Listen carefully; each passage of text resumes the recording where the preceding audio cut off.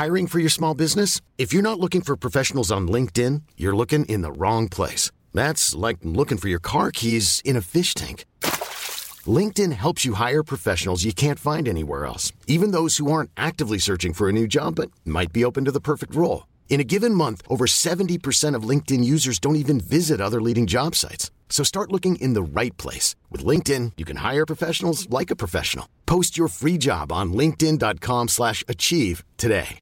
One size fits all seems like a good idea for clothes until you try them on. Same goes for healthcare. That's why United Healthcare offers flexible, budget-friendly coverage for medical, vision, dental, and more. Learn more at uh1.com. Hold up. What was that? Boring. No flavor. That was as bad as those leftovers you ate all week. Keke Palmer here, and it's time to say hello to something fresh and guilt-free. Hello Fresh. Jazz up dinner with pecan-crusted chicken or garlic butter shrimp scampi. Now that's music to my mouth. Hello Fresh. Let's get this dinner party started. Discover all the delicious possibilities at hellofresh.com.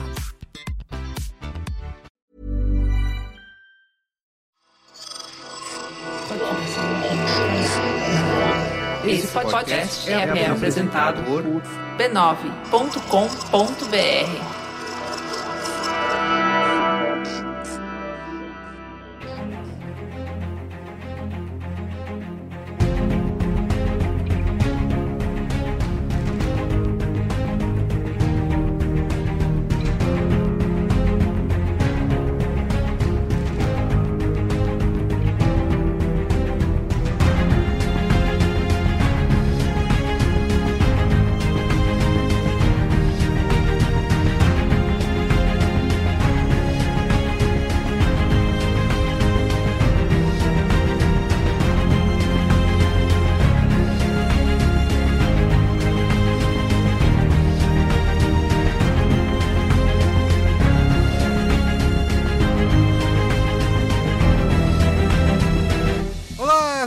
Esse é o Cinemático número 69.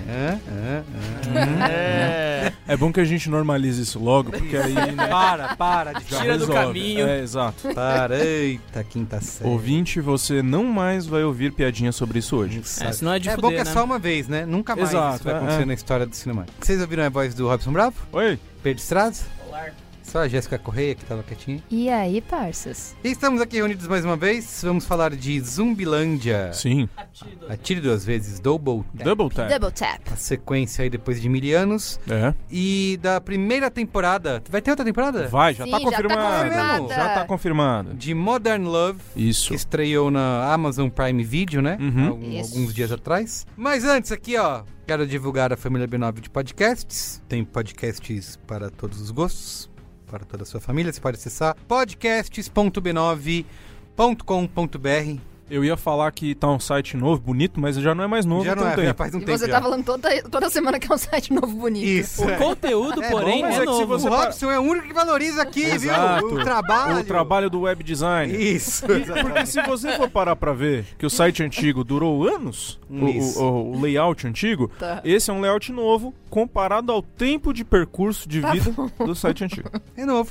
Exato. Continua sendo novo. E o conteúdo renova o site todo dia. Você pode dar play lá, ouvir diretamente do nosso site. Não precisa Sim. sair, pode continuar navegando e o playerzinho te acompanha, tá? É isso. E eu quero indicar que estreou recentemente na família B9 Olha o The lá. Shift, apresentado pela Cristina De Luca, famosa Cris De Luca. A Cris que já participou de vários mamilos, Olha. tem muitos fãs por aí. E Verdade. também pela Silvia Bassi, tá? Elas fazem uma conversa descontraída sobre inovação e tecnologia. Vale ouvir The Shift. Acesse podcasts.b9.com.br, tá? E assine também no seu tocador preferido, tá? Vamos falar de... que é primeiro? Zumbilândia? Sim.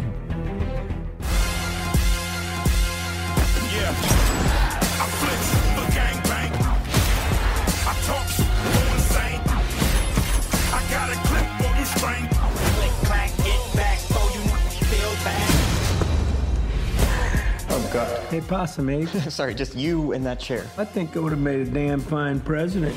You would have brought a real dignity to the office. You're welcome, America. Bom, Pedro, Vamos lá, né? Esse Zumbilândia que tá... Esse segundo Zumbilândia que está chegando depois de 10 anos depois do primeiro. Exatos 10 anos? Exatos 10, 2009 o primeiro filme. Ô, louco. Uma época que Titanic ainda era o filme com a maior bilheteria do mundo. Loucura. Uma época que The Walking Dead não tinha estreado ainda no circuito. É engraçado que é o estranho caso de uma sequência tardia, né? 10 anos depois. Acho que lembra até um pouco a situação do Âncora, né? Que também chegou muito tempo depois da continuação. E que manteve a equipe criativa, porque o filme a direção ainda é do Ruben Fleischer e o roteiro é do Paul Wernick e do Rhett Reese, agora com a ajuda do Dave Callahan. A gente vamos por partes que eu acho importante, neste caso, falar de dos roteiristas e do diretor, porque os dois ali estão, não só são parte fundamental da divulgação do filme, né? Como são realmente a alma do filme tá ali, eu acho, no fim das contas. Até porque o senso de humor ali é meio que o mesmo, né? Tem cara de sequência, sabe? Exato. Ruben Fleischer, começando por ele é um americano de 44 anos, nascido em Washington. Curiosamente, começou a carreira em São Francisco porque ele se formou em História e depois ele mudou pra cidade porque ele não sabia o que queria fazer da vida. O que aconteceu, ele foi parar no set de produção do Dawson's Creek. Olha só. Ele foi... Ai, meu Deus do céu. Não foi combinado. Não foi mesmo. Isso é o melhor de tudo. Não tem como falar Dawson's Creek sem... Vem, né? Vem. É tipo quando fala de usurpadora. Automaticamente... Usurpadora! Vem. Vai lá, Pedro. Enfim, ele atuou muito próximo dos roteiristas do Dawson's Creek porque ele foi assistente de produção da equipe da série, mas depois, na próxima década ali, né, que ele entrou... Dawson's Creek foi mais ou menos no final dos anos 90 ali, né? Certo? Foi, é isso. Então, a partir daí ele vai começar a trabalhar como diretor em vários projetos e várias coisas, tipo, conduziu o programa do Jimmy Kimmel, dirigiu o documentário sobre o Gumball, que é uma corrida de rico que acontece todo ano. Aquele desenho lá? Não, esse é o Mundo de Gumball. É legal. É outro. Esse é o Gumball 3000. Gumball é legal. Ele até dirigiu o episódio de Between Two Ferns. Nossa, do Zach Galifianakis, né? Você viu o filme, né, da Netflix? E aí? O filme é mais uma colagem de sketches, né? Mas ele é divertido, cara. Ele conseguiu manter a linguagem da websérie, é muito legal. Isso no YouTube, né? Ou não? Era do Funny or Die. Funny or Die. Mas eu acho que eles passaram pro Facebook, pro YouTube, aí quebrou o Funny or Die. Teve toda essa treta do Facebook agora que deu pra relembrar. Ele vai fazendo vários desses bicos e projetos e realmente é um trabalho de mão de obra mesmo, né? Até ele lançar em 2009 o primeiro Zumbilândia. Que é o cara Foi a primeira direção dele? O primeiro longa-metragem que ele dirigiu. Apesar que você pode considerar esse documentário do Gumball 3000 como o primeiro projeto. Mas o cara já começa com uma galera... O cara já começa bem, lá, né? Por quê? Porque ele trabalhou no Jimmy Kimmel, porque ele trabalhou no Between Two Ferns. Ele, com mão de obra, ele conheceu todo mundo, né? Tinha contatinho. E não, assim, se você pensar, todo o elenco do Zumbilândia principal ali, só a Abigail Breslin tinha sido indicada ao Oscar naquela época. Nem o Woody Harrelson, nem o Jesse Eisenberg, nem a Emma Stone tinha ganhado o Oscar. E o Bill Murray. Mas é que o Bill Murray é gente boa, né? Então, o Bill Murray tá pra tudo. Ele aceita tudo na secretária eletrônica dele, né? Então, ele é gente boa. É um projeto que tá pra dele. Aproveitando que você já tá falando de Zumbilândia, a gente pode considerar aí o primeiro filme dele e tal. Foi meio que uma surpresa, né? Assim, a recepção que ele teve, o sucesso, acabou se transformando... Ele se transformou num filme cultural a ponto de ter uma tentativa de série, a ponto de ter até deslanchado a carreira de todo mundo criativamente ali. E, cara, pegou uma época que o gênero de zumbis ainda não tinha sido desgastado, né? Ele tava começando a virar uma febre, porque foi logo depois do Contágio, se eu não me engano, e foi logo depois, acho que, do principal filme que trouxe essa avalanche maluca, que foi A Madrugada dos Mortos, do Zack Snyder, né? Sim, e foi antes do Walking Dead começar a minerar aquilo ali até que era tudo errado, né? O Zumbilândia, ele traz essa coisa da autorreferência, ele precede muito esse movimento que foi os anos 10 pra gente, né? Muita autorreferência do legado, aquelas piadas. O Zumbilândia é feito de fazer piada com o gênero de zumbis, né? No fim das contas. Sim. Enfim, lança os roteiristas, né? No caso, o Ruben Fleischer, ele vai caindo, assim, né? Aos pouquinhos. Porque ele vai fazer o quê? 30 minutos ou menos, que é uma comédia bem pequena e bem qualquer coisa. Eu lembro que eu achei uma bobagem quando saiu. E, claro, ele fez Caça aos Gangsters, que foi, tipo, o que ferrou a carreira dele um pouco na Hollywood. Nossa, é um filme muito chato. Tentou puxar a Emma Stone pra baixo também. Emma Stone, Josh Brolin, Ryan Gosling. Mas é porque a Emma Stone já tava na Zumbilândia, né? Ele já devia ter alguma... contato maior com ela. Tentou puxar pra baixo. Esse papo foi a primeira vez que a Emma Stone tentou uma coisa mais séria, né? Uma coisa mais prestigiosa. Não sei dizer. Eu lembro que o Caça Gangster tava até mirando o Oscar, mas assim, caiu morto, assim, porque ninguém gostou do filme, né? A partir daí ele vai perder muito espaço na Hollywood, porque ele deixa de ser uma confiança no sistema de estúdios ali, né? Então ele vai fazer coisas como a série Santa Clarita Diet, que vai trazer a Drew Barrymore e o Josh Duhamel pra trabalhar com o Canibais. Ele vai produzir... Também já acabou, né? Já foi cancelada esse ano, Graças inclusive. a Deus, série chata. E falando de chato, ele produziu Loja de Unicórnios, que é a estreia de Brie Larson na direção, que é um porre de filme, cara. Você não pode nem... Tem Samuel Jackson também. E Samuel tem o Jackson, trailer cara. confuso. Nossa, trailer confuso. O filme é uma vergonha, cara. É bem ruim. Muitas cores. Mas aí em 2018, né? Chega ele, a Sony vira e fala assim: então, você pode dirigir esse filme que a gente tá tentando aprontar em um ano aqui, o Venom? Nossa. É o filme campeão da categoria, vai entender. Que foi. Não, vai entender tudo, né, Exato. cara? Foi tipo o sucesso mais absurdo. E ele não vai voltar pra sequência, cara, porque ninguém entendeu até agora como é que esse filme fez uma grana tão violenta, né, cara? Na China foi um fenômeno cultural gigantesco o negócio, cara. É, China. Enfim, Sei lá. mas foi o primeiro filme de super-herói que estourou tanto assim, sabia? Superou todas as expectativas. Ele e o Aquaman abriram toda essa avalanche que tá vindo agora, saca? O Aquaman abriu essa avalanche. Agora ele faz Zumbilândia 2, que é um retorno aí ao que fez ele fazer sucesso. Eu acho que é um filme que foi pedido pelos fãs. Teve toda uma pressão, né? A Sony ficou sem saber o que fazer com essa franquia, entre aspas, gigantescas, né? Por mais de uma década. Tentou uma série, tentou um piloto que não deu certo, né? Tinha gente pedindo volta de um segundo filme? Olha, tem uma galera que tá ansiosa pra ver esse segundo filme desde o lançamento. Acho que vai ficando pra trás, né? Porque faz uma década já que foi lançado, então. Mas eu lembro que quando saiu o primeiro filme, foi tipo a expectativa era que ia ter uma sequência. Olha só, Enfim, nem sabia. depois disso, né, o que vem a seguir agora, né? Vem uma nova versão de Médico Monstro com Chris Evans, chamado Jekyll. Tá. Vai entender. E o The Regional Office is Under Attack, que é que é a estreia da Jennifer Ames no roteiro. Então, de novo, é um cara aleatório, produções aleatórias, é um cara que, eu não sei, é difícil explicar como o Ruben Fleischer é uma mão de obra que às vezes deu muito certo e às vezes deu muito errado, assim. Ele não conseguiu se filmar com aquela mão de obra digna e confiável da galera. Ele é legal, mas vacila. Exatamente, né? Entendi. Findada essa parte, eu acho que é importante falar do Rhett Reese e do Paul Wernick, que são um dos grandes vencedores dessa década, porque a partir do Zumbilândia que eles fizeram coisas como Dia de Retaliação, que deu muito errado, mas fizeram 2 Deadpools, aquele Vida, que é o filme do... tem o Jake Gyllenhaal. Isso, Ryan Reynolds, que é uma mistura de Alien, né? Isso, só que um genérico.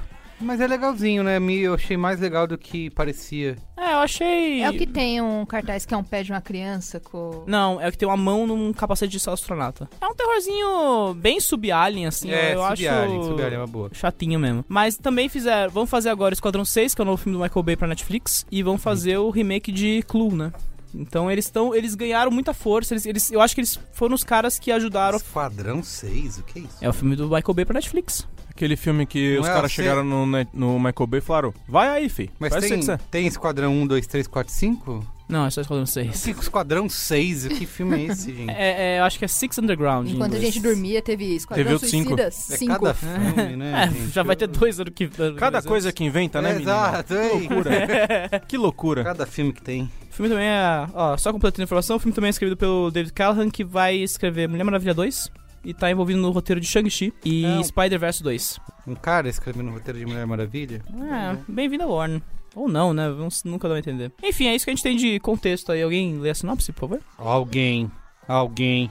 Jéssica, por favor. Uma década depois do primeiro capítulo, o grupo de sobreviventes do apocalipse zumbi Columbus, Tallahassee, Wichita e Little Rock enfrentam os novos tipos de criaturas que surgiram nos últimos anos e encontram novos sobreviventes humanos. O grande desafio do quarteto, porém, será enfrentar os problemas de crescimento da sua própria família peculiar e improvisada. Repercussão aqui, ó. No Letterboxd, 3.3 de média contra 3.6 do primeiro. Então, um tiquinho abaixo. Um pouquinho. Um pentelésimo, né? Exato. O termo técnico. No Rotten Tomatoes, 68% da crítica aprova e 89% do público. No Metacritic ficou com 56 de 100. E a grana aí, Pedro Estrada de Azevedo? A grana eu acho que tá indo como esperado pra Sony, porque o filme tem um orçamento de 42 a 48 milhões de dólares. Foi essa a estimativa de alguns analistas. E o filme até agora fez 63 milhões de dólares ao redor do mundo. Mas, como o primeiro filme, que fez 102 milhões de dólares na carreira total, a grande parte da grana do Zumbilândia 2 tá vindo dos Estados Unidos. 75% daquela grana é a arrecadação lá da terra do Tio Sam, que tá há 2 semanas já o filme fazendo grana ali. Ele não ficou em primeiro lugar porque Malévola e Coringa estão se quebrando ali no primeiro lugar. Até chegar quem vai chegar agora no começo do mês, Doutor Sono, talvez. Enquanto isso, no Brasil, o filme fez 1,9 milhão de reais neste primeiro final de semana, seguindo mais ou menos o padrão dos Estados Unidos, porque ele ficou atrás de Coringa e Malévola 2 também. Malévola 2 segurou aqui o primeiro lugar. Nos Estados Unidos ocorreu o contrário. Coringa conseguiu voltar pra primeira posição, que foi um fato meio inacreditável de se assistir. Então, mesmo com a estreia lá do Malévola, não foi capaz de... Não, o Malévola é engraçado, porque o Malévola, ele ficou em primeiro semana passada. Quando estreou. Unidos, só que Isso. agora, quando não Trocou de teve lugar. ninguém estreando, o Coringa voltou a tomar a primeira posição. Então é um fato difícil de acontecer no mercado, né? Porque geralmente a tendência é as novidades Caindo, sempre ficarem sempre substituindo, então ninguém consegue voltar. Então o Coringa tá Vamos tendo uma falar mais performance... sobre isso Exato. no E notícia. provavelmente ele não vai bater a grana do primeiro filme, né? Eu acho que sim, porque... Já com 60 e pouco, 63, aí dá pra fazer um pouquinho mais, que ele tá entrando agora no mercado internacional, vai acumulando granas, né? Então, eu acho que vai ser... Já se pagou, porque claro. a bilheteria dos Estados Unidos sozinha pagou a grana do orçamento do filme. Então, pra Sony tá tipo, quanto mais melhor agora, né? Então, tá bem interessante. Bom, vamos lá. Vocês...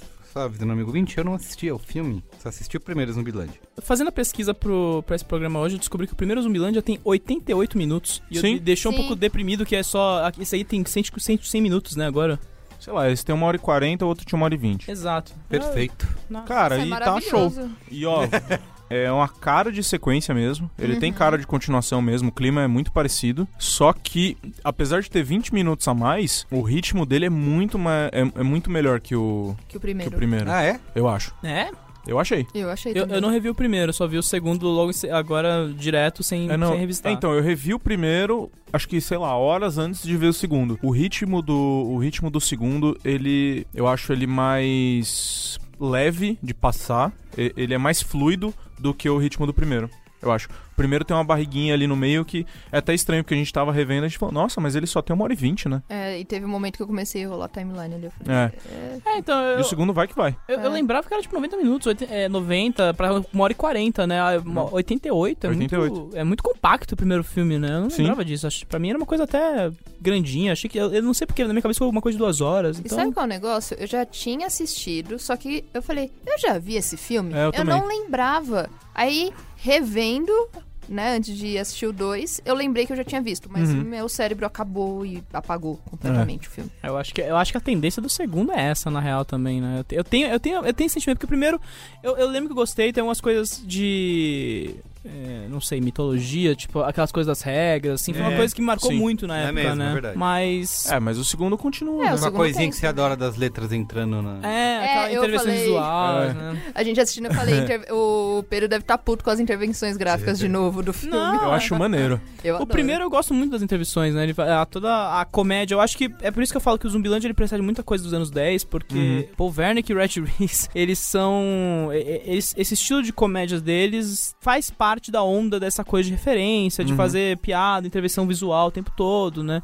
E no primeiro Zumbilândia eu lembro que eu gostava muito disso. Agora no segundo, putz, cara, eu não sei, eu acho que eles têm que lutar com um problema muito básico que chama-se... Eles não podem brincar com cultura pop contemporânea, né? Porque tem que respeitar as regras do universo ali, o mundo parou nos anos 2009, né? Sim, tem umas coisas que não dá pra continuar, né? Então é meio que um exercício de limites pra esses caras, que como o Deadpool foi, né? Que o Deadpool é meio que o ápice deles, porque eles têm direito a tudo ali, né? Todo o cenário de cultura pop, o Deadpool tira sarro o tempo todo, né? Aí chega esse novo, eles vão ter que falar, a gente vai ter que brincar como fazer uma comédia sem os nossos elementos mais marcantes, né? Cara, mas eu acho que funciona até certo ponto, assim. Eu acho que das coisas que eles têm à disposição pra usar ali, tem até uma piadinha logo no começo com Walking Dead e tal. Walking Dead e Uber, né? São as duas únicas referências. Mas assim, apesar de que o filme é senciente de que ele é um filme. A primeira cena é isso.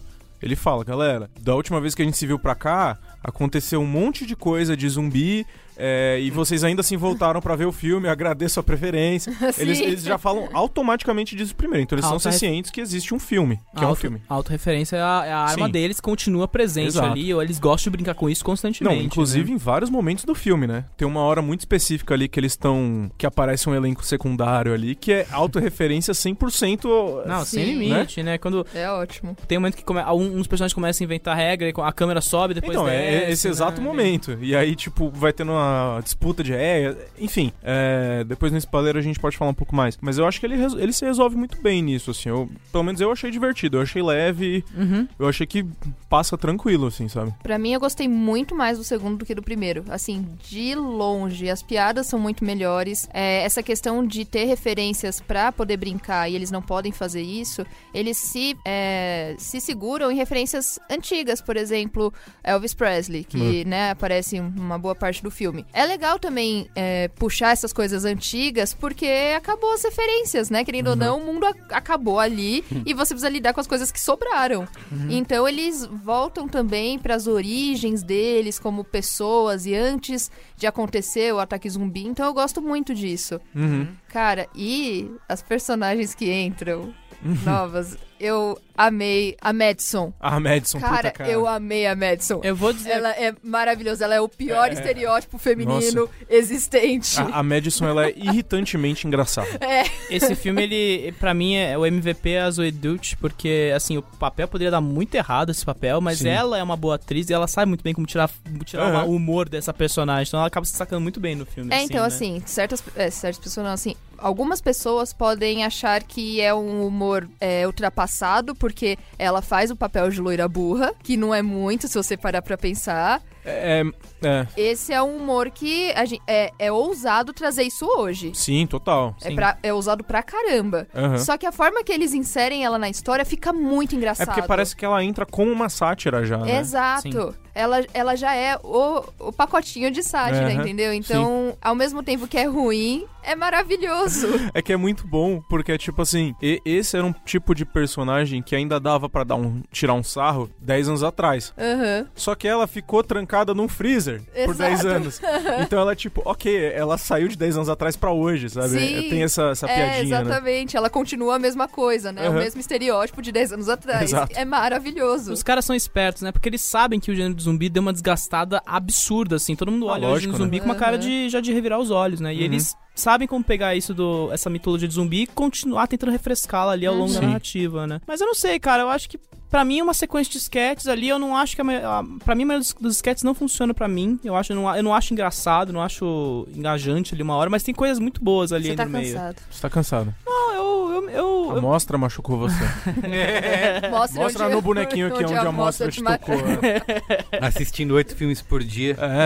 Não, você não tem mais humor. Não, pior foi eu que balei Zumbilândia 2 com o Love Dias de 4 horas e 40. Nossa, foi aí, ó, tá vendo? Extremos, né? A culpa não é do filme, gente. A culpa não é do filme, não. Mas o filme eu achei... Cara, eu gostaria de ter me divertido mais, mas eu entendo que é uma como é que fala? Uma corrida da vitória pros caras, porque eles voltam pra franquia que lançou eles, depois principalmente dos roteiristas alcançarem a fama e o sucesso, terem garantido ali a grana deles próximos 10 anos. Sim.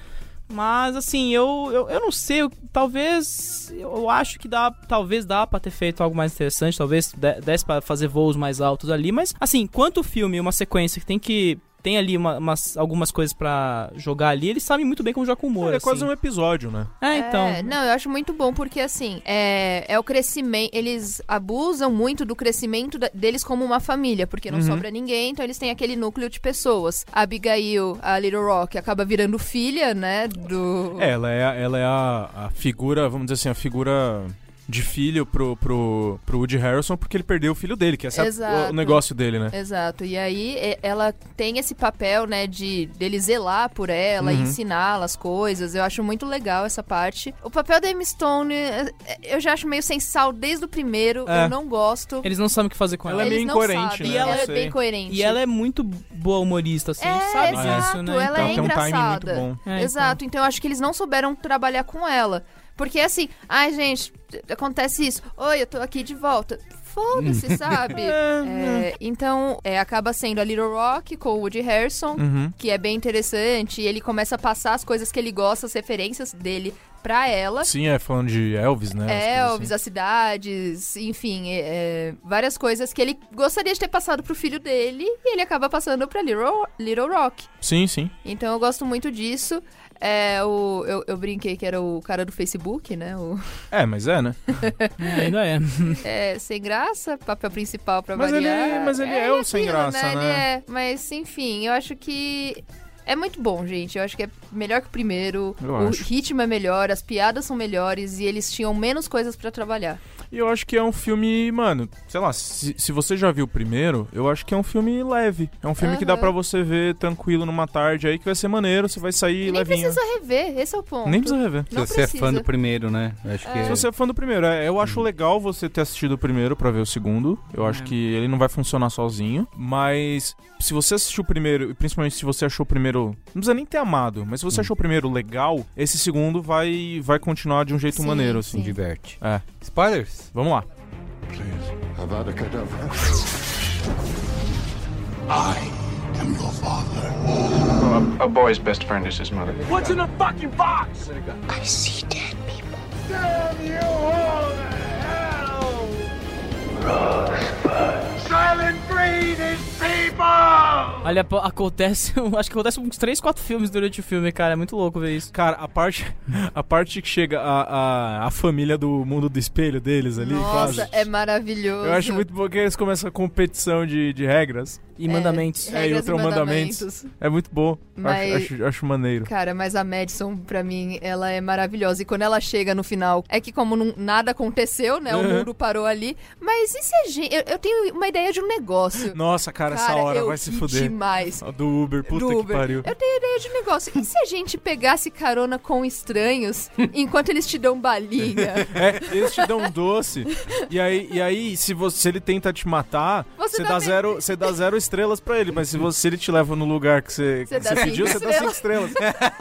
Nossa, que ideia estúpida, isso nunca ia funcionar. Cara, essa hora eu achei muito boa. É muito boa. É muito bom. Então eu acho que também ela ter parado no freezer, cara, e ter ficado todo aquele tempo e, por exemplo, viajar com pouca bagagem. Todo o arco do Woody Harrelson e ela chamando ele de velho é muito engraçado, é muito bom. Eu acho que ela rouba a cena demais nesse filme. Ela rouba a cena pra caramba, cara. Essa atriz é muito boa, Zudit. Ela tá realmente numa sequência que ela fez agora The Politician, né, que ela até saiu como uma das principais. Ela também fez aquele Before I Fall, que ela manda muito bem no drama. Então, eu acho assim, como é jovem, eu acho que ela tá esperando só um papel, assim, que ela sabe que vai estourar pra explodir com tudo, assim. Então, eu acho que, por exemplo, o arco da Emma ter ido embora porque ela cansou do cara e aí volta um mês depois. É tão... Os dramas dos personagens pra mim são muito fabricados ali, difíceis. Eu tava esperando ele responder pra ela, we were on a break, tá ligado? Mas acho que é isso, cara, relacionamento... Eu acho o elo mais fraco ali, o elo mais fraco. Só que a Little Rock no carro com o maconheiro? Com o maconheiro. Cara, ele cantando música fingindo que tinha escrito, cara, é muito bom também. Mas é isso, ele não é um... Eu acho que a síntese é meio que essa, assim, ele não é um... É um apanhado de piada, né? Exato, ele é um filme... de piadas. Ele não é um filme que vai mudar a sua vida, não mas vai. ele é um filme que você vai ter aí 1h40 show. Você vai rir pra caramba. Você vai se divertir, você vai dar risada. Você vai colocar... Sabe a risada que você põe a mão na barriguinha pra rir? Exato. Essa é a risada. Inclusive os... Até tem, se você parar pra ver em relação ao primeiro, tem até menos gente matando zumbi, é mais focado no rolê deles, né? De novo, porque eles não tem como retornar pro gênero do zumbi como base ali, porque, cara, tá todo mundo de saco cheio de zumbi, né? Cara, mas tem uns tipos de zumbi, cara. Tem o Homer. Então o zumbi Homer. Quando eles voltam pro zumbi é pra tirar sarro. Não existe uma forma, tipo, o primeiro ainda tinha aquela coisa de resgatar o zumbi, ainda era cool isso, né? Agora não tem, cara. Tanto que assim, os únicos tipos de zumbi que eles de fato enfrentam, que são 4 tipos de zumbi. Eles só falam, tipo, só tem o T-800, que são os zumbis mais treta, aquele ninja que eles falam, e o outro lá que é tipo, que é o zumbi inteligente, nem aparece. E aí o Homer aparece uma cena no final que é engraçado, tipo, Homer. O Homer. Sabe? Então, e dane-se, ninguém volta pra isso, porque não interessa. E a participação especial? Tem dessa vez? Tem. Só que é só nos pós-créditos, que é o Bill Murray. Sim. Matando zumbi durante Garfield 3. A cara do Merigo de... É spoiler, gente, vocês podem falar. Então, mas é isso. É uma cena pós-créditos do Bill Murray dando uma junket pro Garfield 3. E aí é nessa hora que começa o Outbreak zumbi. O paciente zero é meio que um cara que tá entrevistando ele. E rola uma piada de que... Porque no meio do filme eles falam que foi criado o termo The Murray. Pra matar um famoso matar alguém sem querer achando que é um zumbi. Que acontece com o Bill Murray no primeiro filme, né? O Jesse Eisenberg mata o Bill Murray e a Rosário Dawson, ela fala, se eu encontrar a pessoa que matou o Bill Murray, eu vou matar a pessoa, que é lógico, né? Quem matar o Bill Murray tá fudido nesse planeta. E aí fica só essa piada, né? Isso não é nunca mais resgatado. No final do filme, o personagem do Jesse Eisenberg, o Columbus, ele volta e fala, não, eu tô chateado com isso, blá, blá, blá, né? Então vou, só pra desencarar com isso, eu vou mostrar pra vocês o que aconteceu com o Bill Murray no começo do Apocalipse Zumbi, né? É só um cacozinho ali, mas é engraçado. É isso. Então só engraçadinho. Só nos créditos. Só. Boa. Mas é divertidinho. Notinhas? Tô dando agora aqui, ó. No momento do calor da emoção. 3,5. 3,5 também. Eu vou dar 2. Ele não sabe rir. Pedro não tem alegria no coração dele. Média cinemática, média 3. Então agora, Modern Love. We face the music together and throw our hats in the ring, facing all kinds of weather and not afraid of anything. Hey, when the sun comes up, we'll be on our way, and we don't care where we land, and the waves are hot, but we won't turn around, 'cause your hand is in my hand, and oh, you make me feel invincible, 'cause it's you and me, through the wind and hail, setting sail into the world. Modern Love é a série que estreou aí no Amazon Prime Video, né? Isto.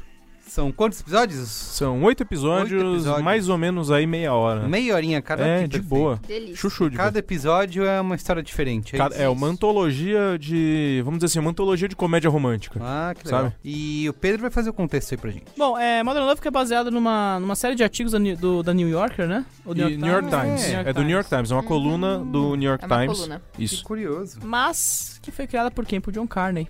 E quem é John Carney? John Carney é um irlandês que hoje tem 46 anos. Tem origem na música, cenário da Irlanda nos 90 ali. Ele foi baixista da banda irlandesa The Frames. Mas... Aquele filme famoso dele lá, como é que é? Então, a gente vai chegar lá. Que é o filme mais triste do mundo. Isso, exato. Eu assisti depois de muito tempo. É o seguinte, gente. Ele era de uma banda, ele fez um filme que ninguém liga. O lance dele é que em 2007 ele fez um filme que chama Once. Cara, é o filme chama mais apenas uma vez. É o filme mais triste da história. A gente foi assistir, eu e a Ju, achando, filme romântico, né? Todo mundo fala e tal. A gente ficou... Não, cara. Final do filme. Nossa, cara, Tristeza. Mano, é o filme mais triste que tem, cara. Eu gostei do seu resumo. É possível que ninguém liga e... Pois é verdade. Cara, mas é um filme extremamente triste, assim. Demais. Triste. Eu lembro que eu vi com o Robson e eu repensei o relacionamento. Falei, cara, não vale a pena. Não vale a pena. Sabe quando você quer impressionar a gatinha? Sei. E aí você fala assim, eu vou pegar um filme aqui, que ele é um filme de romance. E sei lá, né? Ele é um filme de romance que ganhou uns prêmios. Exato, aí mas e foi tal. assim que eu fui assistir. Mas deve ser uma coisa, né? Cult, pra mostrar que você é inteligente. Sabe quando você anda com um livro debaixo do braço que você não tá lendo? Só pra impressionar? É a mesma coisa. Eu falei, vamos ver um filme lá de romance. Eu achando que ia ser suave, tá ligado? Nossa, cara, eu terminei. Aquele final de semana foi péssimo. Eu fiquei cara, triste. você fica mal, sabe? De qualquer forma, foi um filme que surpreendeu, ganhou um Oscar de melhor canção. Em cima de 3 faixas de Encantada, o que não é pouca merda. Caramba. Toma essa. 3 faixas de Encantada compostas por Alan Menken. Tá vendo? Não é pouca merda. A tristeza venceu. A tristeza sempre vence. E que lança a carreira do John Carney, né? Depois de um filme que não deu muito certo, ele vai fazer o quê? Mesmo se nada der certo, em 2013. Que é o filme que ele tenta fazer em Hollywood, que é com a Keira Knightley e o Mark Ruffalo. E que deu meio ruim pra ele. Putz, eu lembro desse filme. Sim. É bem chato. Que é Begin Again? Isso. Né? Chatão esse filme. Eu gosto, poxa. Deu muito errado, porque o John Carney nunca mais quer trabalhar em Hollywood depois desse filme. E porque esse filme tem um problema de uma coisa, que o Mark Ruffalo não sabe qual sotaque ele quer ter. E tem uma hora que ele tá com um sotaque meio escocês arrastadaço e depois o sotaque some. Cara, eu sei que depois do filme, eu acho que na época do Sing Street, que é o próximo filme dele, que é legal. Mó legal. Que é mó legal esse filme, hein? Eu amo muito Sing Street. bom. Esse filme é mó legal. É mó legal mesmo. Na época do Sing Street, ele deu uma entrevista. Se você não gosta, tá errado. Exato. Falando Você não falou nada porque ele não gosta. Pedro não gosta. Na verdade, eu gosto muito do John Carney. Mas você assistiu esse Mas você filme? gosta do Sing Street? Gosto do Sing Street, gosto mesmo se nada der certo e gosto de Once. Tá certo. Eu acho as trilhas sonoras dele fantásticas, assim, são Cara, a ele trilha não tá mentindo, ele complementa. deu 3 estrelas, que na escala Pedro é ótimo. É verdade. Mas Sing excelente. Street é legal, sim. Não, os 3, eu acho que uma coisa que eu gosto muito do John Carney é que ele é capaz de pegar a música, dar formato aos filmes dele, né? Então, Total. o Once a gente lembra porque tem o Falling Slowly, que é a música que dá o contorno da tristeza do casal ali. Porque o Glenn Harstad, eu não sei como ele supera a vida dele dia após dia, porque cara, o cara toca com violão quebrado, sabe? É muito triste. Ele não tem energia. Mas eu acho suficiente bonito. de Ele arruma viver aspirador de pó. Ele não é esse que ele ajuda a mulher a Consertar o piano. começar a carreira dela musicalmente, ajudar ela a ir pra frente na carreira e tudo mais, né? Não.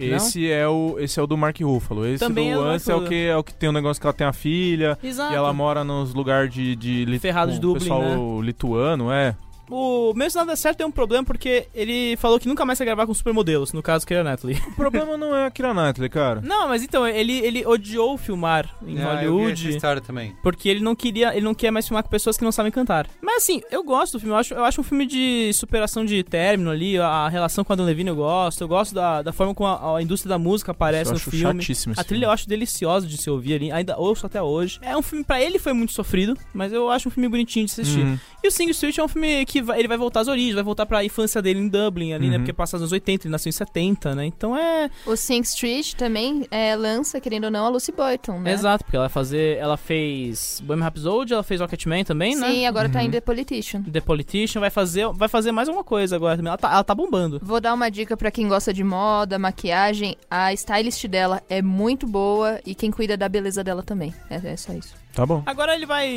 tá no Modern Love, ele vai fazer a segunda temporada agora, né? Que já foi autorizada pra segunda temporada, né? Foi aprovada a segunda temporada. Maravilhoso. Mas eu de verdade gostaria de ver mais filmes dele, porque é um cara que a relação dele com a música, a forma como ele traz isso pro cinema... É muito legal. Então, como ele eu não sei, essa relação dele com a música, ele realmente dirigiu vários videoclipes, ele foi fazendo isso. É especial, cara, é uma coisa que a gente não vê hoje, saca? Enfim, Modern Love, eu não vi a série, infelizmente, eu estou ainda preso ao Vortex temporal da Mostra São Paulo. Eu queria saber as opiniões aqui de nossos queridos... Sinopse, Jéssica. Inspirada na popular coluna do New York Times do mesmo nome, Modern Love é uma comédia romântica de antologia que explora o amor em todas as suas belas e complicadas formas, incluindo sexual, romântica, familiar, platônica e o amor próprio. É isso aí. É uma sinopse Bonita, bem feita, chuchuzinho, beleza. Sim. A repercussão, Rotten Tomatoes, 76% da crítica aprova e 89% do público no Metacritic está com 67 de 100. Como uma antologia, né? Essa nota aqui, ela é meio que dada por um todo, eu imagino. Sim. Mas como é uma antologia, tem episódios mais fortes e mais fracos. Exato. Né? Bem lembrado. Porque ali no meio tem um episódio em específico, que eu acho que é o 4º, ou é o 5º, que é o do moço que vai pro hospital, que é o completamente esquecível. Não, pra mim é o da menina loira... Tem dois episódios, que é o Daddy Issues e esse aí, que é o meinho ali, né? Que eu acho que é o 6 e o 7, ou 5 e 6. Por isso que estão ali, né? É que é meio que isso, sei lá, 4, 5, 5, 6, um negócio assim. E eles são bem assim, qualquer nota.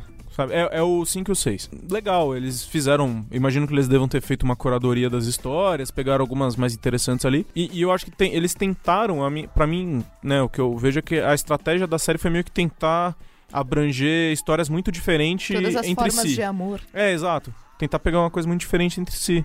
Só que esses aí ficam meio assim...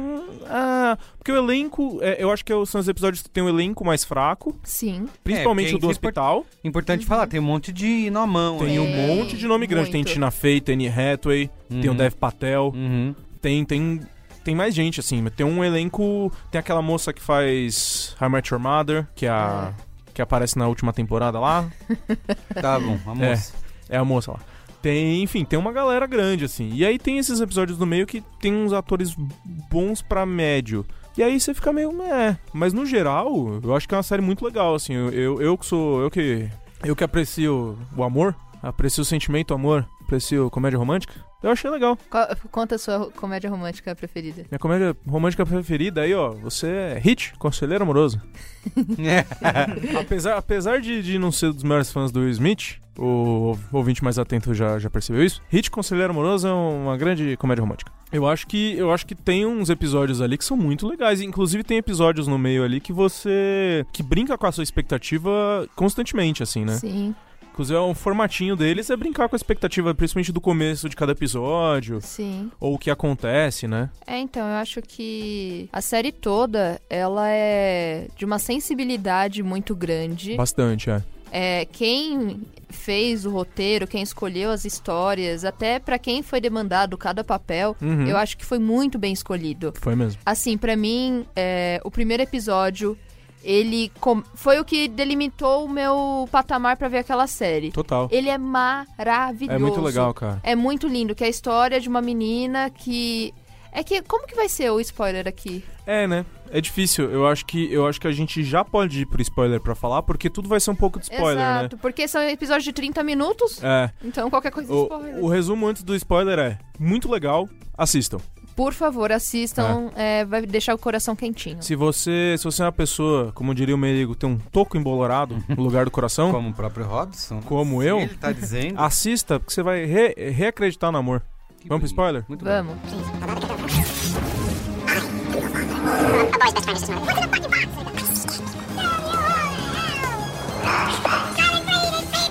Então, o episódio do Guzmin. Cara, é muito legal. Que é a história da menina, que ela sempre chega... Ela mora num apartamento meio luxuoso, né? Que a ideia é que aqueles apartamentos de Nova York, que depois de um tempo ele para de subir o aluguel, e era da avó dela, e ela meio que herdou, né? E ela herdou. E aí tem o porteiro, né? Que ela sempre acha que ele tá julgando ela, né? Quando ela leva pessoas que ela tá saindo e tal. E aí chega no momento em que acontece, né, de ela ficar grávida. Sim. E ela precisa decidir se ela vai ter o filho, se ela não vai, como que ela vai fazer isso. Ela tá há 1 ano só em Nova York, então... a pressão da família, A pressão da família. E ela não tem ninguém ali, né? E o pai é uma pessoa aleatória, que ela saiu um dia. E a relação toda é em volta dela com o Guzmin, né? Sim. É lindo e é engraçado e tem uns toquezinhos de humor e é muito fofo. Sim, total. Eu acho que é bem isso mesmo.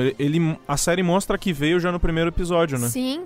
O segundo é do Dev Patel? O segundo é do Dev Patel, que pra mim é o melhor episódio da série. O segundo e o terceiro episódios, pra mim, são os melhores da série, meio que, vou dizer, lado a lado, assim, sabe? Pra mim, os 3 primeiros são os que eu mais gosto. É porque a história do episódio do Dev Patel, como ele vai e volta, e aí tem história paralela da conversa, da repórter e com ele e tal, eu acho muito legal. Eu acho que é isso, cara, é um filme de comédia romântica que levaria 1h30, só que eles se concentram em meia hora. Sim, e acho que é muito bonita essa forma de... O Dev Patel, ele tem um site, né, de relacionamento. É um app, né? Um app de... site, sei lá. Um app de relacionamentos, e aí a pergunta que a repórter faz pra ele é: você já se apaixonou? Aí bateu, né? E aí bateu. E aí eles sentam pra conversar, e aí ela também traz a história de amor dela, e eles têm uma história que, querendo ou não, é um pouco parecida. E aí você vê que ultrapassa as barreiras de idade, porque independente da idade que você tenha, o amor, ele continua influenciando a sua vida. Total. Isso é muito bonito. Sim. Sabe? Porque ela é bem mais velha que ele é super jovem, e eles estão tendo o mesmo problema, querendo ou não. Que no fim esse episódio é muito sobre escolha, né? Sobre você ir atrás do que você quer, perdão. Então, ele tem um misto disso, eu acho muito legal. E é isso, ele tem só meia hora, mas ele não é corrido. Não Entendeu? mesmo. Nossa, eu fiquei com vontade de rever agora esse episódio. O terceiro é com a Anne Hathaway, amorzinho da minha vida. Puta, esse episódio é foda, né, cara? Cara, esse episódio é foda. E assim, eu quero trazer a informação aqui nessa mesa. Opa! Que é o seguinte, quem falou que não tem ninguém que entende de saúde mental aqui nessa mesa, quando a gente assistiu Coronga, tá errado, porque eu descobri o diagnóstico da doença dela, né, que você vê que ela, o episódio começa todo La La Land, todo feliz. E ela mesmo corta a vibe, né? E ela tem um momento que ela fica dormindo vários dias, falta no trabalho, só que quando ela volta pro trabalho, ela é uma profissional extremamente capaz. E aí você fica, nossa, mas o que tá acontecendo com ela? Por que ela uma hora tá explodindo de felicidade, outra hora ela tá não conseguindo nem ir pra trabalhar? Você acha que é uma depressão só, né? Você fala, depressão, né? Zoado. Mas, na real, Foi 3 segundos antes dela falar que eu falei, transtorno de bipolaridade. É porque é muito intenso a mudança, Porque né? as mudanças são muito intensas e ela vive aquilo intensamente e ela sente quando isso tá vindo, né? E não tem muito o que fazer. E você vê ela sentindo isso, essa mulher é uma atriz sensacional. Nossa, a Anne Hathaway, ela Cara, entrega... A fisicalidade que ela põe ali é muito boa, cara. É muito boa. Que a hora que bate, você vê bater, assim. Você vê, não, você vê o olhar dela mudando de quando ela tá feliz pro triste. É, cara. Muda de uma forma que você fala... Eu entendo como que ela tem um Oscar, sabe? Eu entendo como ela é extremamente premiada, ela tem vários projetos grandes. Nossa, é total... E é isso, né? Você vê a escolha do elenco é muito louca, porque... A hora que você vê ela fazendo isso, você fala, cara, não tinha como não ser ela aqui. É, exato. E é lindo, porque ela é linda, né? E ela, quando ela tá feliz, a felicidade dela combina com a beleza dela e transforma ela numa pessoa... Ela vai pro mercado com vestido de festa, né? É, faz ela ser imparável, querendo ou não, sabe? Eu acho... Sim. Eu acho ela foda. Enfim, aí o da Tina Fey... Tina Fey é ok. É ok... Com o cara que faz o Sterling de Mad Men, de né? Mad Men. Que é ok. Aí depois chega um negócio que é o episódio do cara que vai pro hospital lá. É, então, que é o Sad Boy. Esse Então, episódio é meio nhé. é a história de Sad Boy com mulher bonita, meu Deus, ela é bonita, eu sou Sad Boy, enfim, mas... Ninguém é muito bom ator ali. É, a história também não é tão... É, então, a moça que fez isso aí é aquela que fez que ela fez Kingsman, Múmia, o Star Trek Sem Fronteiras, que é a Sofia Boutella. Cara, essa mina é qualquer coisa, né? É, talvez... Ela é uma atriz muito... É, mas talvez tenha sido o papel também, que é só de ser bonita, né? Querendo ou não, Então, é porque assim, ela é só bonita, mas aí depois, lá no final da série, você vai descobrir que ela tem todo um papinho que jogam só pro final dela pra ela parecer mais interessante. Sim. Que é aquele negócio dela, não, porque minha mãe falava que a gente tem, isso aqui é dar chance, dane-se. É, foda-se. É, então não é muito... Eu acho que esse é o episódio mais fraco que tem ali. Cara, mas o que mais me incomoda é o de Daddy Issues, que é o seguinte... É estranho. É estranho demais. A mina não sabe o que ela quer. Cara, eu não sei. Eu fiquei extremamente incomodada com esse episódio. O final dele também não casa com o que traz o episódio todo. É esquisito.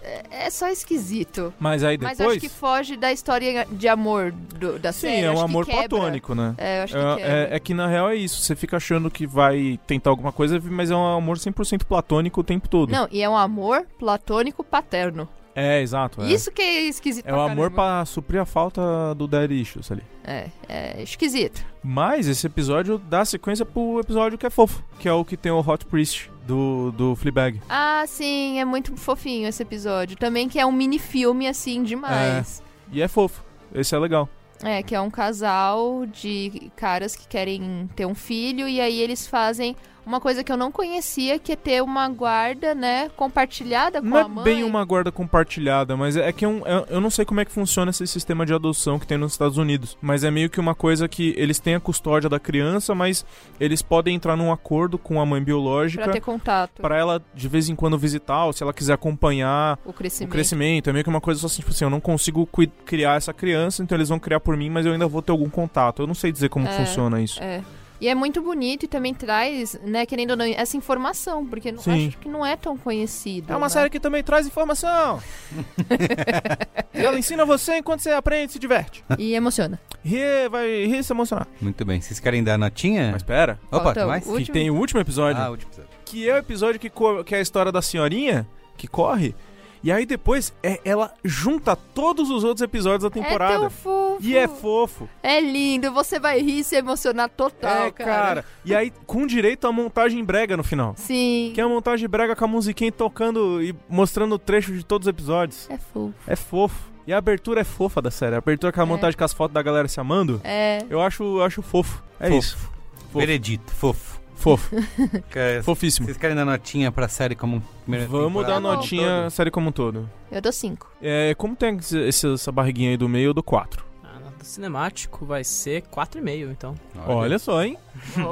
Lá em cima, ó. Terminou esse episódio aqui, ó. Lá em cima. Muito bem. Então vamos lá para o momento pós-créditos aqui com as outras estreias, né, Pedro? Bora. You can't handle the truth.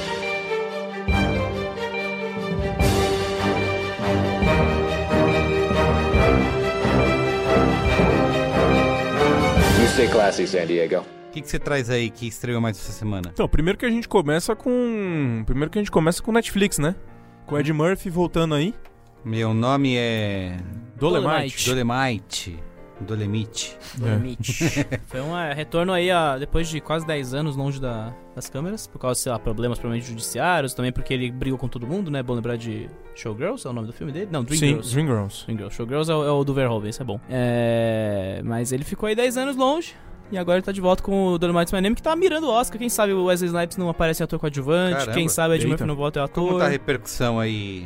Não vi, porque eu estou correndo de um lado pro outro da mostra, tô indo ficando até meia-noite na mostra, aparentemente. Mas parece que as pessoas gostaram. Só que é duro porque a Netflix tem o quê? Vai ter Marriage Story, vai ter Dois Papas, vai ter o Irlandês. Eles têm muita coisa pra colocar na corrida. E há um limite na corrida, né, pelo Oscar. No Letterboxd a média por enquanto é 3,8. Olha só. Bastante, hein? Então tá indo Por bem. ser um filme do Ed Murphy? É isso. Ô, louco. Que ele vai interpretar um dos caras aí que foi importante pra lançar o Blaxploitation, que popularizou o Blaxploitation, que é o filme do Dolemite também. Né? Esse filme ele faz vários personagens também, né? Não. Ele só Não? faz o cara que interpretou o Dolemite. Mas tem muita gente, tem o Keegan-Michael Key, tem o Nick Robinson, tem o Wesley Snipes, e tem, então... É um filme para... O Craig Brewer, esse diretor que dirigiu o Dolemite, ele tá envolvido no Coming to America 2, o Príncipe de Nova York 2. Tá. Entendi. Então, Ed Murphy que tá quase também investindo pra ganhar vai fazer um stand-up pra Netflix por $1 milhão, uma coisa assim. Tá meio loucura o negócio. É que como é um filme da volta do Ed Murphy, eu achei que ele ainda ia estar naquele modo de quando ele parou, que é fazer vários personagens do mesmo filme e tal. Aparentemente não, isso é uma coisa boa, eu acho. Acho que ele tá voltando um pouco prestígio agora, assim. Isso é bom, cara. Eu acho que o Ed Murphy merece, depois dos anos 2000 meio patéticos que ele teve aí, meio sendo chutado pra todo lado, né? Então, é bom ver isso. Além disso, tivemos Dalton Neighbor chegando no circuito, pros fãs Você aí que tem aí 60 a mais. Você que curte tomar um chá da 5 com o dedinho levantado. Você aí 60 a mais que assiste cinemático aí, beijo pra você, dona Cida. Você tá sendo maldoso porque existe uma galera jovem aí que adora voltar pra época que todo mundo era abusado, né? Adora Dalton Neighbor, assistiu tudo na sequência, esperou cada episódio. Eu devo ver esse filme com minha mãe, provavelmente, porque a gente viu tudo junto, então a gente deve... Mas o que é isso aí? É um filme? É um filme que continua a história da série, né? Finaliza ou não? É tipo um series finale? Não sei, não vi. sabe. A série terminava num ponto meio esquisito. O final é muito tosco, porque é série britânica, né? É tudo meio tosco, na real. Mas é que é engraçado porque, cara, a série começa antes da Primeira Guerra Mundial. Tá. O filme provavelmente gira um pouco antes da entrar na Segunda Guerra. E a qual é o nome da velhinha? Da Minerva, da McGonagall. A Maggie Smith tá viva. Então calcula aí a idade de uma senhora que tava provavelmente com 80 anos na época antes da Primeira Guerra, chegando agora na Segunda Guerra Mundial, e você tem um pequeno problema temporal. Então eu tô curioso pra ver se isso continua, né? Mas, enfim, além disso também tivemos a Maratona de Britney, que passou na mostra, e por causa que a Diamond pega uns filmes e gosta pra divulgar na mostra. Filme de Sundance, fica aquela coisa meio... não, lá vem o formatinho de Sundance americano, né, de sempre. Então, eu não vi o filme, mas quem viu achou meio... ok, sabe? Eu não vi, mas minha filha, número... Tá bom, notícia, né? Notícia da semana. Tivemos um trailer de Star Wars aí bombando no Monday Night Football da semana passada. Mais um, estourando a TL. O último trailer, né? Trailer final. O último trailer do último filme. Hahaha. Também porque tá logo aí, né? Coração acelera nessa hora. Coração acelera porque vai chegar. Deixei pra assistir na tela grande, na TV, não no celular. O trailer? Lógico. Pra aproveitar toda a sua... Cara, o trailer... Olha, eu queria dizer uma coisa. O trailer não quer dizer nada, vai ter um monte de cena que não vai ter nem no filme. Se você é um funcionário da Disney responsável pela montagem dos trailers, principalmente o primeiro, que é o que tava rodando em sala de cinema e tal, você é um calhorda. Que taca todos os temas, né? Exato, o cara, ele pega você pela... Ele não tem o menor pudor em te puxar... É um sádico. Ele não tem o menor pudor em te puxar pela nostalgia, em te puxar pela vontade. Ele fala assim, Dane-se, você não vai ver nada de novo aqui. Eu só vou te mostrar um monte de coisa que você se emocionou. Você já viu 1 milhão de vezes. Fiz com uma cena por segundo, assim, ó. Isso. Porra, vai ter... Com a trilha sonora. Vai ter Luke olhando pros Dossor de Tatooine. Vai ter... Nossa, vai ter abraço da Padmé, vai ter Leia. Mas de novo... como eu acabei de falar, não dá pra confiar mais nos trailers. Não dá. Eu dou risada de quem acha que tem dar spoilers antes de Star Wars. O trailer de Star Wars produzido pela Bad Robot do J.J. Abrams. Tipo, beleza, tá Não, bom, tem vai lá. tem um monte de cena que não tá no filme. Não, Lembra lógico. do Rogue One? Rogue lembra? One, sim. É que o Rogue One passou por umas refilmagens tensas, né? Então eu entendo mas que é uma é- exceção, mas o Star Wars, o Esperar da Força, o Último Jedi, ninguém sabia É o que que tava acontecendo. aquela que seria uma cena muito crítica dela indo pro pau com uma com- TIE Fighter, Aham. que a TIE Fighter para na frente dela e falou, vem então, caralho. E aí tiraram do filme. Eu falei, mano, depois disso, cara, não acredito em mais nada. Pois é, enfim. Mas a notícia de verdade aí é que o filme vai ser o mais longo, né, da franquia. 155 minutos. Isso dá quanto? 2 horas e 35 de filme.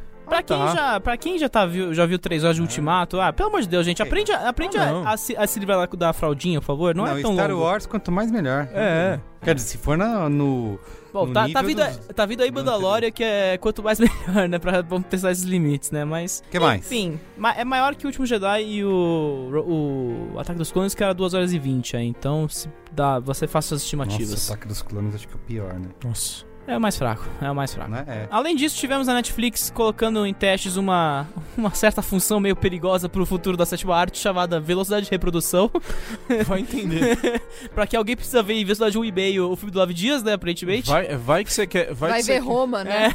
vai que você quer ver alguma coisa muito... Mas eu achei engraçado que tem uma velocidade que é mais lenta, Meio. né? Meio e 1,5. Cara, é teste, é pra Android, isso provavelmente nunca vai chegar, porque a zoeira que deu na TL foi tão grande que eu acho que a Netflix já deve ter Não cagado. duvida, não. vá. Mas tem que acabar com isso. Porque, assim, é tipo o Bebê Alien. Eu vou dizer aqui, ó. Tava reassistindo, hein? Não foi a primeira vez. Tô te Porque julgando a aqui. primeira vez eu assisti quando passou na TV, então não teria como fazer isso. Eu reassisti as temporadas de Game of Thrones antes do final, no Blu-ray. E aí eu descobri que dava pra você botar em velocidade 1,5. Uau! E velocidade 1,5 é perfeito, cara. Por quê? Não acelera a voz das Não, ele pessoas. mantém o pitch. Ele mantém o pitch e você está em 1,5. A única coisa que você percebe que tá acelerado é quando cantam música, porque na música fica mais acelerado, eu não sei por dizer, mas... tecnicamente deve ser uma explicação, mas na voz não parece. E quando você vê foguinho, assim, a luz de vela.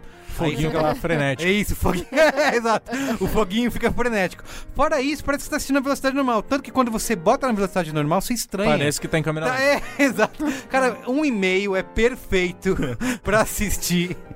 Temos alguém aprovando Eu aqui. tô aprovando. Mas Cara, assim, eu acho que pode ter, assim. Eu tô falando. Você está bopando Eu não quero estragar. Imagina Midsommar. Exato. Puta, perfeito. Ó, eu não quero estragar. Vocês sabem que eu sou um purista, né? Eu assisto as verdade. coisas.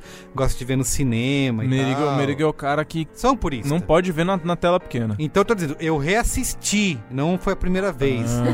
Mas 1,5 foi mágico. Imagina- A gente conseguiu assistir a vários episódios. Imagina ver filme do Nolan em 1,5. Exato. Ele Vai parecer um andamento quase normal. ia ficar meio bravo.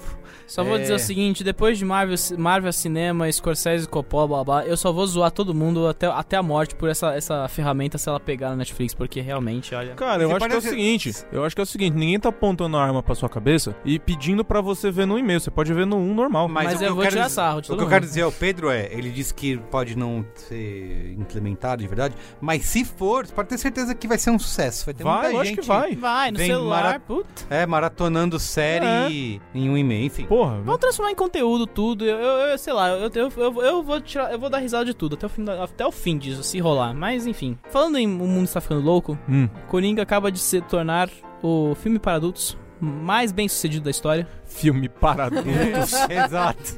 Mas bem... E o Senhor dos sucedido. Anéis, cara?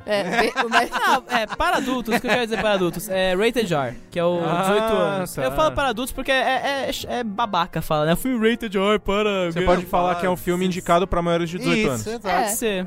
Mas enfim, Já foi inventado. já foi inventado. Pode ser. A classificação 18 anos. indicativa brasileira é 18 O anos. filme, na quinta-feira, aí fez 788 milhões de dólares e superou aí os dois Deadpool, né, que estavam ali dividindo liderança, porque o Deadpool 2 teve aquele corte para menores de 12 anos, que chegou nos cinemas e acumulou mais alguns milhões ali, aí ficou meio tudo confuso. Mas agora o filme tá chegando, passou a marca dos 850 milhões de dólares neste final de semana, está mirando o Clube do Bilhão. Tá. E, cara, lembrando que é um filme de orçamento razoavelmente curto, não um filme de 2 não tem efeitos mirabolantes, né? E num cenário que você falou que o filme retornou à liderança, Retornou à liderança. Depois de passar, já tá na 4ª semana aí, cravando um mês de duração, ele perdeu o posto pro Malévola, ele voltou, é uma coisa que não acontece. Então deve chegar num bilhão, é isso? Deve chegar ao clube do bilhão e deve deixar a Warner, assim, feliz para um... Putz, vai ter 27 Coringa depois. Não, vai ter Coringa 2, a galera tá achando que não vai ter. Eu acho que esse Coringa vai pro Batman, Coringa, com certeza. O vilão agora é outro. O vilão agora é outro. Não, acho que... Agora, não sei se vai ter o 2 por causa do ator, né? Do Joaquim Phoenix. Talvez ele não... Talvez ele não... Saudade. Será? Mas a presença no Batman deve ter. Cara, eu não duvido. Tudo aquele papo, a gente já sabe, a gente não gostou muito do filme aqui no cinemático, é só um filme. Vale por você, eu gostei. É só um filme, yada. Mas eu acho que esse filme, ele trouxe uma coisa muito boa, que é o meme do Coringa pequenininho na escala. Nossa, eu amei esse. Pra mim foi a melhor coisa que esse filme trouxe. É o 4º filme de herói. De boneco. De hominho. Filme de hominho, filme de boneco. A fazer uma puta grana, ficar no top 5 de filmes de adultos.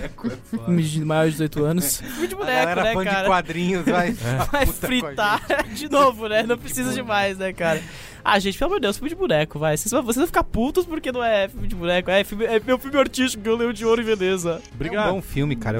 Eu gostei. Não, cara, pode gostar pra não gostar, só não xinga a galera. Já tô cansado de ser xingado. Bem, gente. As costas já estão doendo de tanto xingamento, sem brincadeira. É isso, né, galera? Então é isso. Coringa 1 bilhão. Coringa 1 bilhão, agora rumo ao Oscar. Semana que vem tamo de volta, hein? Manda e-mail pra gente, cinemático@b9.com.br e também lá no Twitter, @cinemáticopod. E lembre-se, são só filmes. E séries. É isso, gente. Tchau. Beijo. Tchau. Beijo.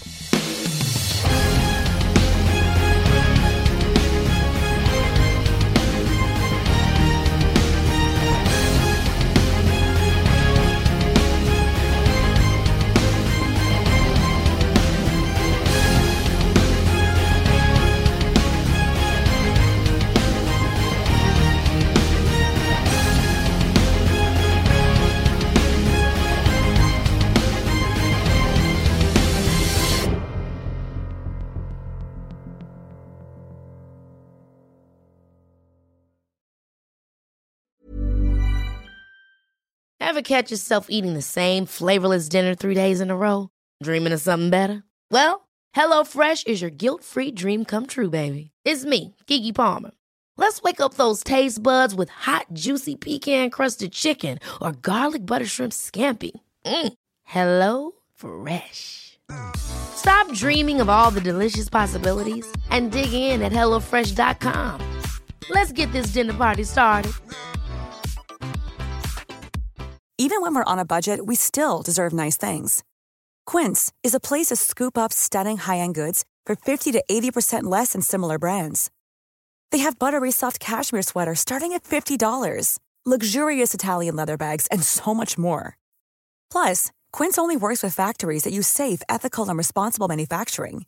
Get the high-end goods you'll love without the high price tag with Quince. Go to quince.com/style for free shipping and 365-day returns.